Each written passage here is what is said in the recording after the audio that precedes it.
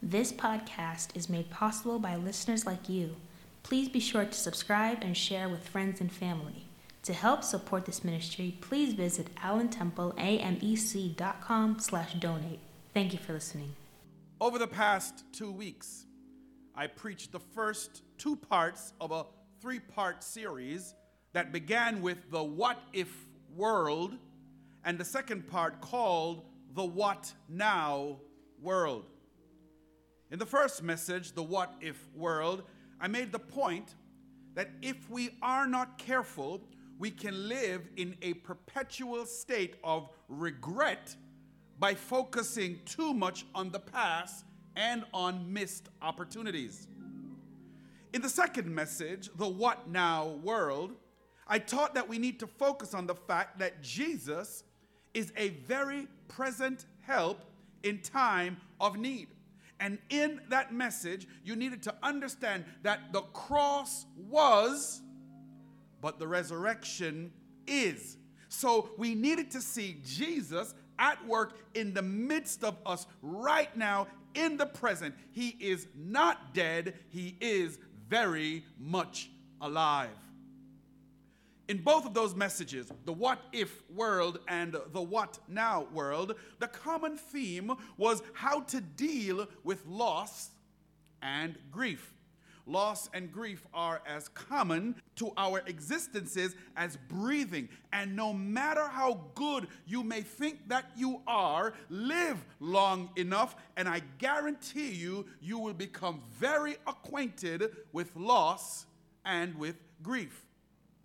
So as I contemplated this idea of grief and loss, I found myself wondering if there is something of value to all of the pain and the suffering that you and I bear. Is there something that we are headed towards that will make all of our pain worthwhile? In fact, I'm thinking of the scriptures that says, weeping may endure for a night, but joy comes in the morning. Nice scripture, but the truth is, no sooner does the joy that comes in the morning is upon us, that without any delay, the weeping of the night quickly returns.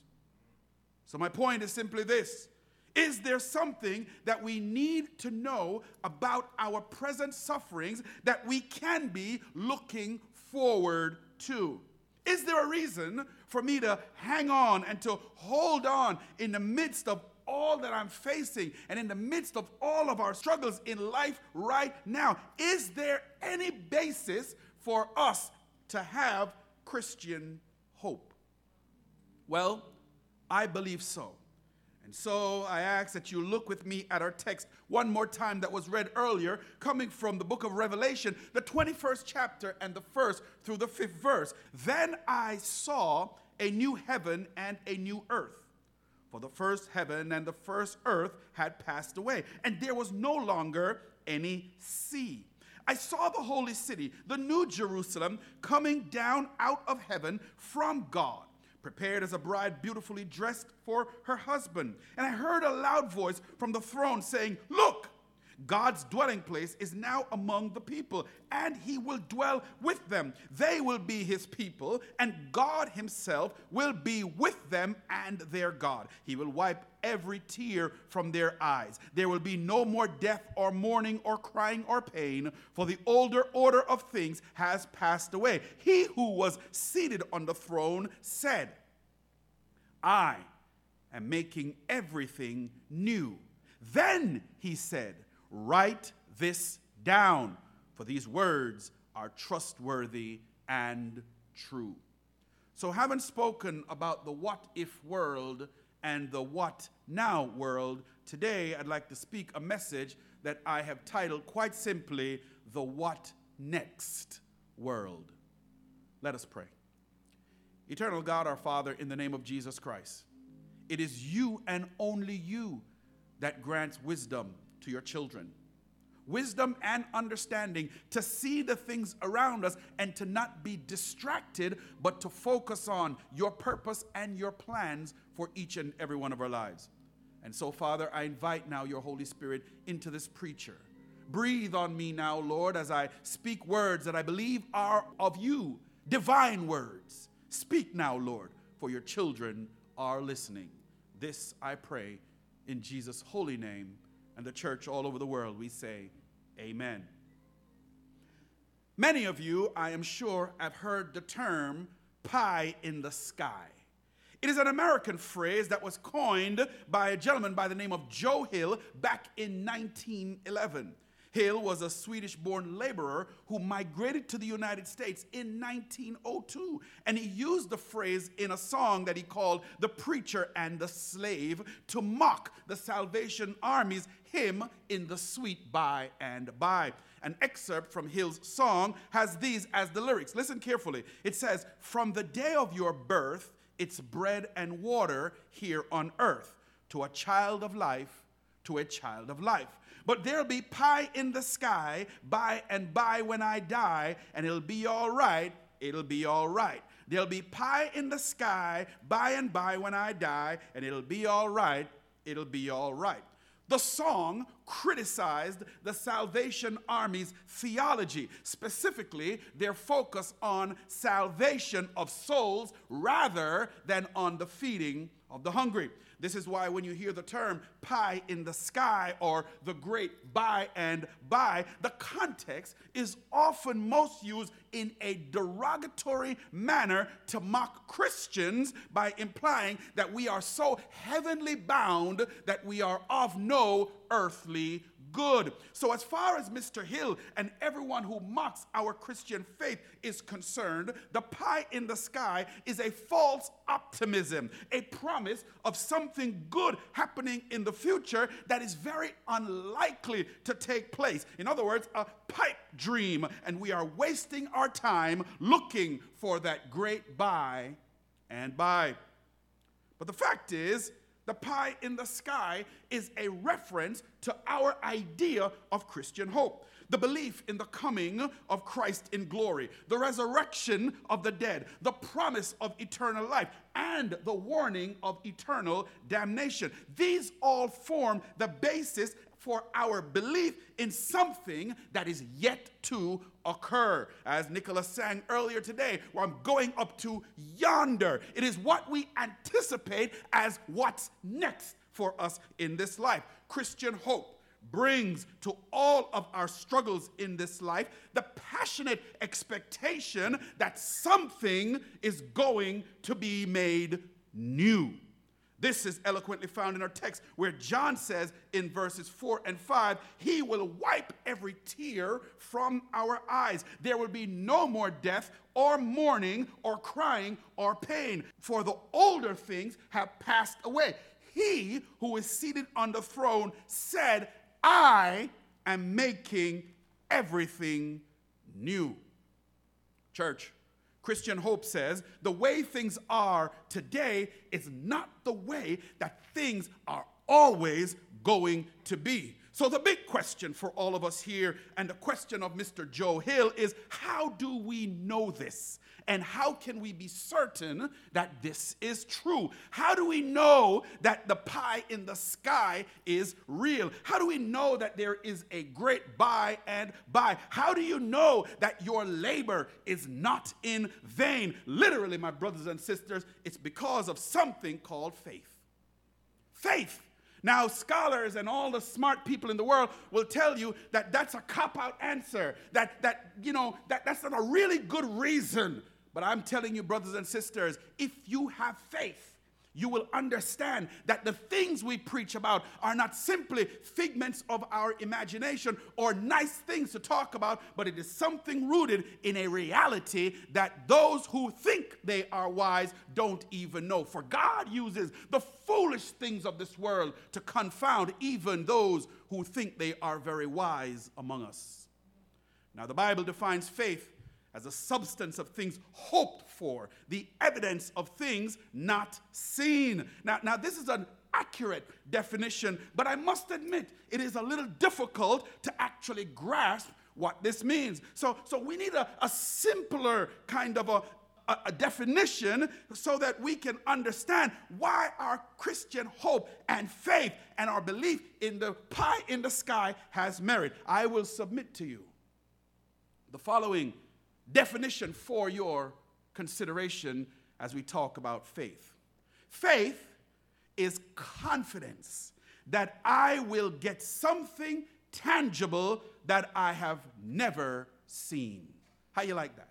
Faith is confidence that I will get something tangible that I have never seen. Now, I want you to hold that thought there for a moment, because we can't talk about faith unless we talk about its twin, which is truth. The Merriam-Webster Dictionary defines truth as a statement of being in accord with fact or reality. We're going to school this morning. In other words, truth is anything that describes reality. So if I see a dog and I call it a dog, then that is truth. But what if it only looks like a dog to me? Then there is doubt. And so, because the truth is, maybe it's a hyena, right? This means that what I declare must then be verified if we're going to make it truth. In other words, your statement and my statement about something, or anything for that matter, is not truth unless it can be verified. And how is something verified? On the testimony of 2 or 3 witnesses is a matter confirmed. So what I'm declaring to you, church, quite simply, is that faith is defined as confidence that I will get something tangible that I've never seen. And truth is the confirmation of something tangible as seen by 2 or more witnesses. I hope you understand the two. And so the bottom line is this, that if there is in fact a pie in the sky, or if there is in fact a great by and by, and if it is to be true, then it must be tangible and it must be seen by 2 or more witnesses. Whatever you think about the pie in the sky or the great by and by, whatever you think about Christian hope, I am telling you that it must be tangible and it must be seen by 2 or more people. Otherwise, we are simply living a pipe dream. So, what does our text have to say about that? Well, verse 1 says, "Then I saw a new heaven and a new earth. For the first heaven and the first earth had passed away, and there was no longer any sea. I saw the holy city, the new Jerusalem, coming down out from heaven from God, who prepared it as a bride beautifully dressed for her husband." Now, you can read the entirety of the text, but 2 things I want us to note in the text. Number 1, the tangible. The text says there's a new heaven and a new earth. It also states that there is a holy city, a new Jerusalem. Now, this is not difficult to understand, brothers and sisters. You and I are clear on what heaven and earth is. We can see the heavens above with the clouds and the stars in the sky, and we're standing right now, or some of you are laying down, on planet Earth. In fact, Jeff Bezos just left it only to return. Furthermore, there is a real city called Jerusalem, which is very different from the city called London or New York. So for the text to say new, it is clearly referring to the tangibility of what we know is real and what already exists. Simply put, if I say I'm buying you a new car, though you have not seen the new car, you know what a car is because you already may have an old car. If you did not have an old car, then you would not be getting a new car. And if you did not even have a car, you would simply be just getting a car, which may not necessarily be brand new. So my point is, the first condition to satisfy the truth of the pie in the sky or the great by and by is satisfied because the new heaven, the new earth, and the new Jerusalem are tangible because we know that the old already exists. Secondly, the witnesses. The text says in verse 1, "Then I," this now is an account from the Apostle John, "then I saw a new heaven and a new earth." By seeing the tangible, John has become our first witness. The Apostle John, who wrote the 4th gospel, the 3 epistles, and the book of Revelation, is a credible witness, and he is sharing with us what he saw. If you have a hard time believing what John wrote in the Bible, then you should not even believe anything that Dr. Martin Luther King or even Abraham Lincoln or any historians have written. Why? Because the truth of the matter is the Bible is far more credible than anything else written on this earth. Now, continuing on to verse 3, it reads, "And I," speaking of the Apostle John, "heard a loud voice from the throne saying, 'Look.'" The source of this voice from the throne is also looking, which makes this source our second witness. You and I know that the source of this voice from the throne is none other than our Lord, and there can be no more credible witness than him. So now the second condition to confirming the truth of the pie in the sky or the great by and by has been satisfied through the mouth of 2 witnesses. But sadly, this is not enough for many people, because they would claim that I'm using what the Bible says, which is a book written by men, and it cannot be used to validate itself. Well, the challenge is valid, and I do not have time to prove the authenticity of the scriptures. So suffice it to say, I'm going to speak from here on out to people who do not doubt the Bible as the Word of God. The Bible is God-breathed, inspired, profitable for doctrine, for reproof, for correction, and for instruction in righteousness. In other words, I am talking to people that have faith in the God of the Bible. And what I will tell you is that you can't believe some parts of the Bible and not other parts. In other words, you have to take the whole scripture as face value. You either take all of it or none of it. So I'm only speaking now to people who have faith. If you do not have faith, you have hope. But right now, for the people who have faith, who are hanging on to that last thread of hope, who are seeing Delta viruses and people dying all around us, who are wondering about God and this pie in the sky, who believes and think that I gotta hold on to my faith, I am talking to you, because you have something the size of a mustard seed that I can work with. If you don't even have mustard seed faith, then this message, this sermon might not be for you. Now, because of faith and truth, we have concluded that the new heaven and the new earth are real, and they are yet to be realized occurrences. So, Pastor, what does all of this have to do with the pain and the suffering and the grief and the loss that we are experiencing right now? I am glad you asked. I am glad you asked. Verse 3, "And I heard a loud voice from the throne saying, 'Look, God's dwelling place is now among the people, and he will dwell with them. They will be his people, and God himself,'" hear it, "God himself will be with them and be their God. God himself will wipe every tear from their eyes. God himself says there will be no more death or mourning or crying or pain. God himself says the older things have passed away. God himself, who is seated on the throne, says, 'I am making everything new.'" Write this down, John, for these words are trustworthy and they are true. In the last 2 sermons, I preached the what if world and the what now world. I open with this statement: you cannot change what happened yesterday. But the operative word in that statement is you. You cannot change what happened yesterday. You cannot make things work together for your good. You cannot know the plans that God has for you. But while you cannot change any of these things, God can. God can, and God will.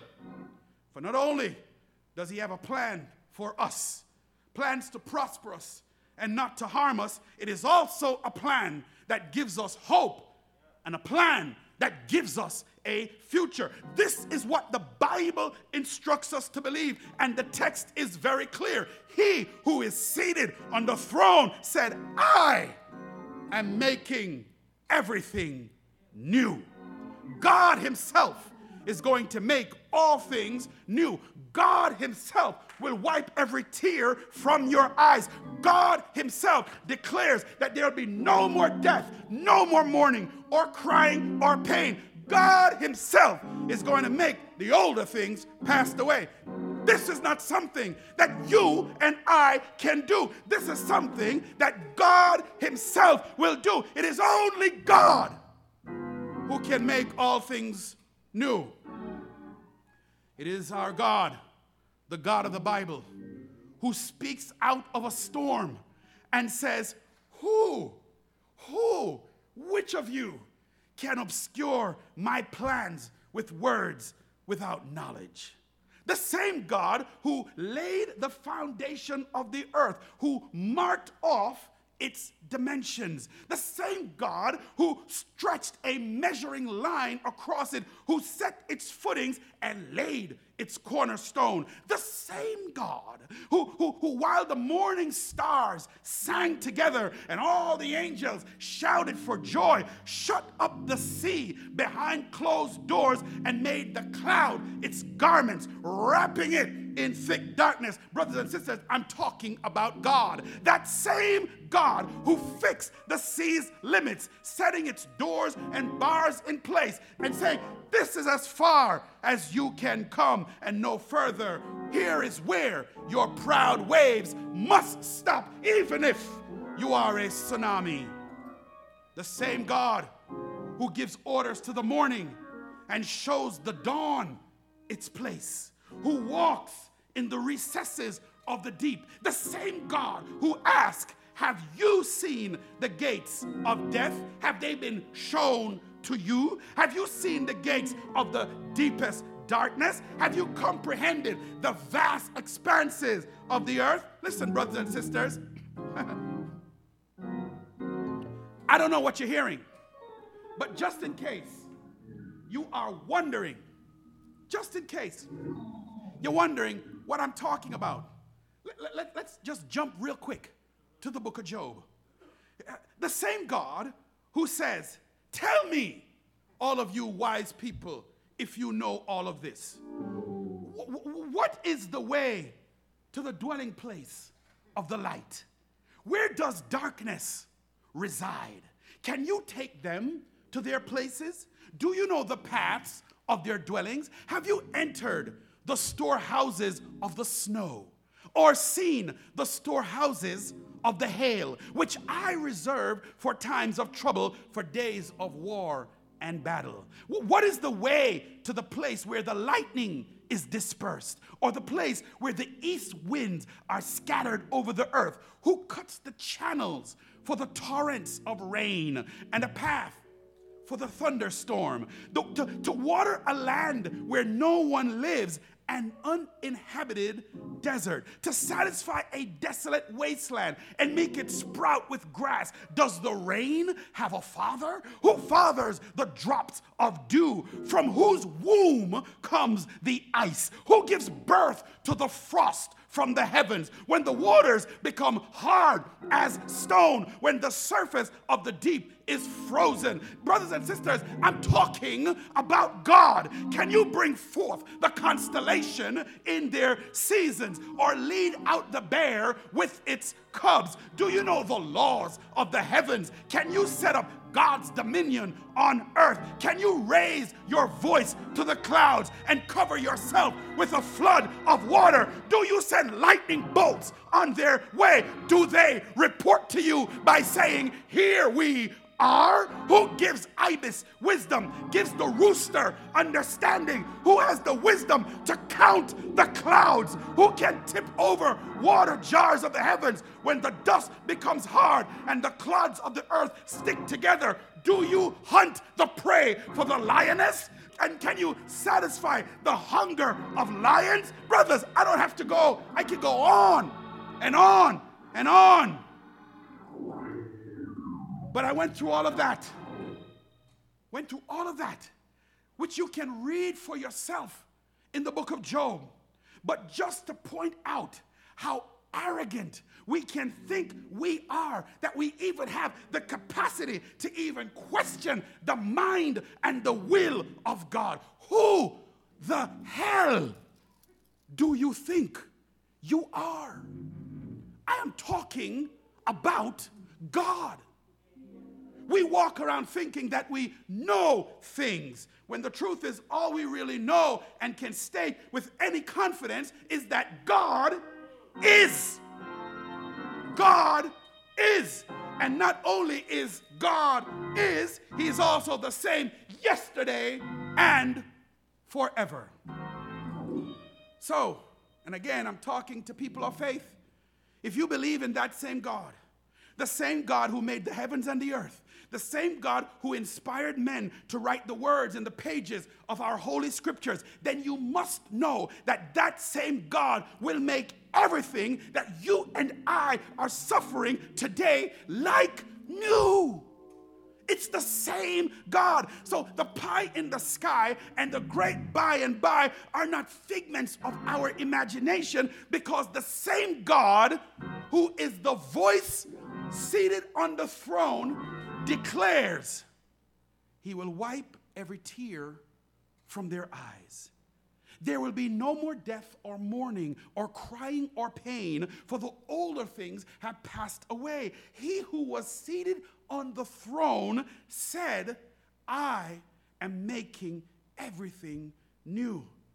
This is, my brothers and sisters, what I mean by the what next world. It is knowing that heaven is real and that the things that we do not see are far greater than the things that yet appear. It is knowing that eyes have not seen, nor have ears heard, nor have entered into the hearts of anyone the things that God has prepared for those who love him. It is knowing that the sufferings of this world are not worthy to be compared to the glory that will be revealed to us. It is knowing what the Apostle Paul tells us in Romans 8. Now, I'm going to read it. But brothers and sisters, in the context of how I have presented this message, in this place where you may find yourself, where you are struggling and wondering, what does all this mean? And is there any reason for me to hold on to my Christian faith? Listen to the words of the Apostle Paul. And again, I'm talking to people of faith. The Apostle Paul says, for all creation is waiting eagerly for that future day when God will reveal who his children really are. Against its will, all creation was subjected to God's curse. But with eager hope, listen, church, with eager hope, the creation looks forward to the day when it will join God's children in glorious freedom from death and decay. For we know that all creation has been groaning as in the pains of childbirth right up to this present time. And we, believers, also groan, even though we have the Holy Spirit within us, as a foretaste of future glory. For we long for our bodies to be released from sin and suffering. Brothers and sisters, I understand that you are in pain. But the text goes on to say, we too wait with eager hope for the day when God will give us our full rights as his adopted children, including the new bodies that he has promised us. We were given this hope when we were saved. If we already have something, we don't need to hope for it. But if we look forward to something we don't have yet, we must wait patiently, but also confidently. And the Holy Spirit helps us in our weaknesses. For example, we don't know what God wants us to pray for, but the Holy Spirit prays for us with groanings that cannot be expressed in mere words. Church, are you hearing what I am telling you? These are not my words. These are not my words. And the Father, who knows all hearts, knows what the Spirit is saying, for the Spirit pleads for us believers in harmony with God's own will. And we know that God causes all things, everything, to work together for the good of those who love God and are called according to his purposes for them. So the what next world is our pie in the sky and the great by and by. It is holding on to the promises of God and knowing that if he said it, he will deliver on it. It is knowing that Jesus went to the cross not because he came solely to suffer, but in knowing that in his suffering, you and I might be partakers of the glory that is yet to be revealed. Church, I can't plead anymore, but I am telling you that the words of this book are trustworthy and they are true, no matter what things look like to you right now. You gotta hold on to his ever unchanging hands. You gotta believe that what God said, he meant it, and he will do it. And just in case you need a little bit more convincing, I saw a new heaven and a new earth. For the first heaven and the first earth had passed away, and there was no longer any sea. I saw the holy city, the new Jerusalem, coming down out of heaven from God, prepared as a bride, beautifully dressed for her husband. And I heard, I didn't only see, but I heard a loud voice from the throne saying, look, look, behold, look, God's dwelling place is now among the people. And he himself will dwell with them. Not only will he dwell with them, but he's going to be their God. And he will wipe every tear from their eyes. There will be no more death from COVID, no more mourning or crying or pain, for the older things have passed away. He who was seated on the throne, he said, look, I am making everything new. Everything. I am making everything new. But church, I want you to write this down. For these words, they are trustworthy and they are true. The what next world is a future living in the eternal presence of a holy God. And for me, a person of faith, that will be worth all the sufferings of this life. So my hope is that you too will want to be there with me. May the Lord richly, richly bless you, my beloved.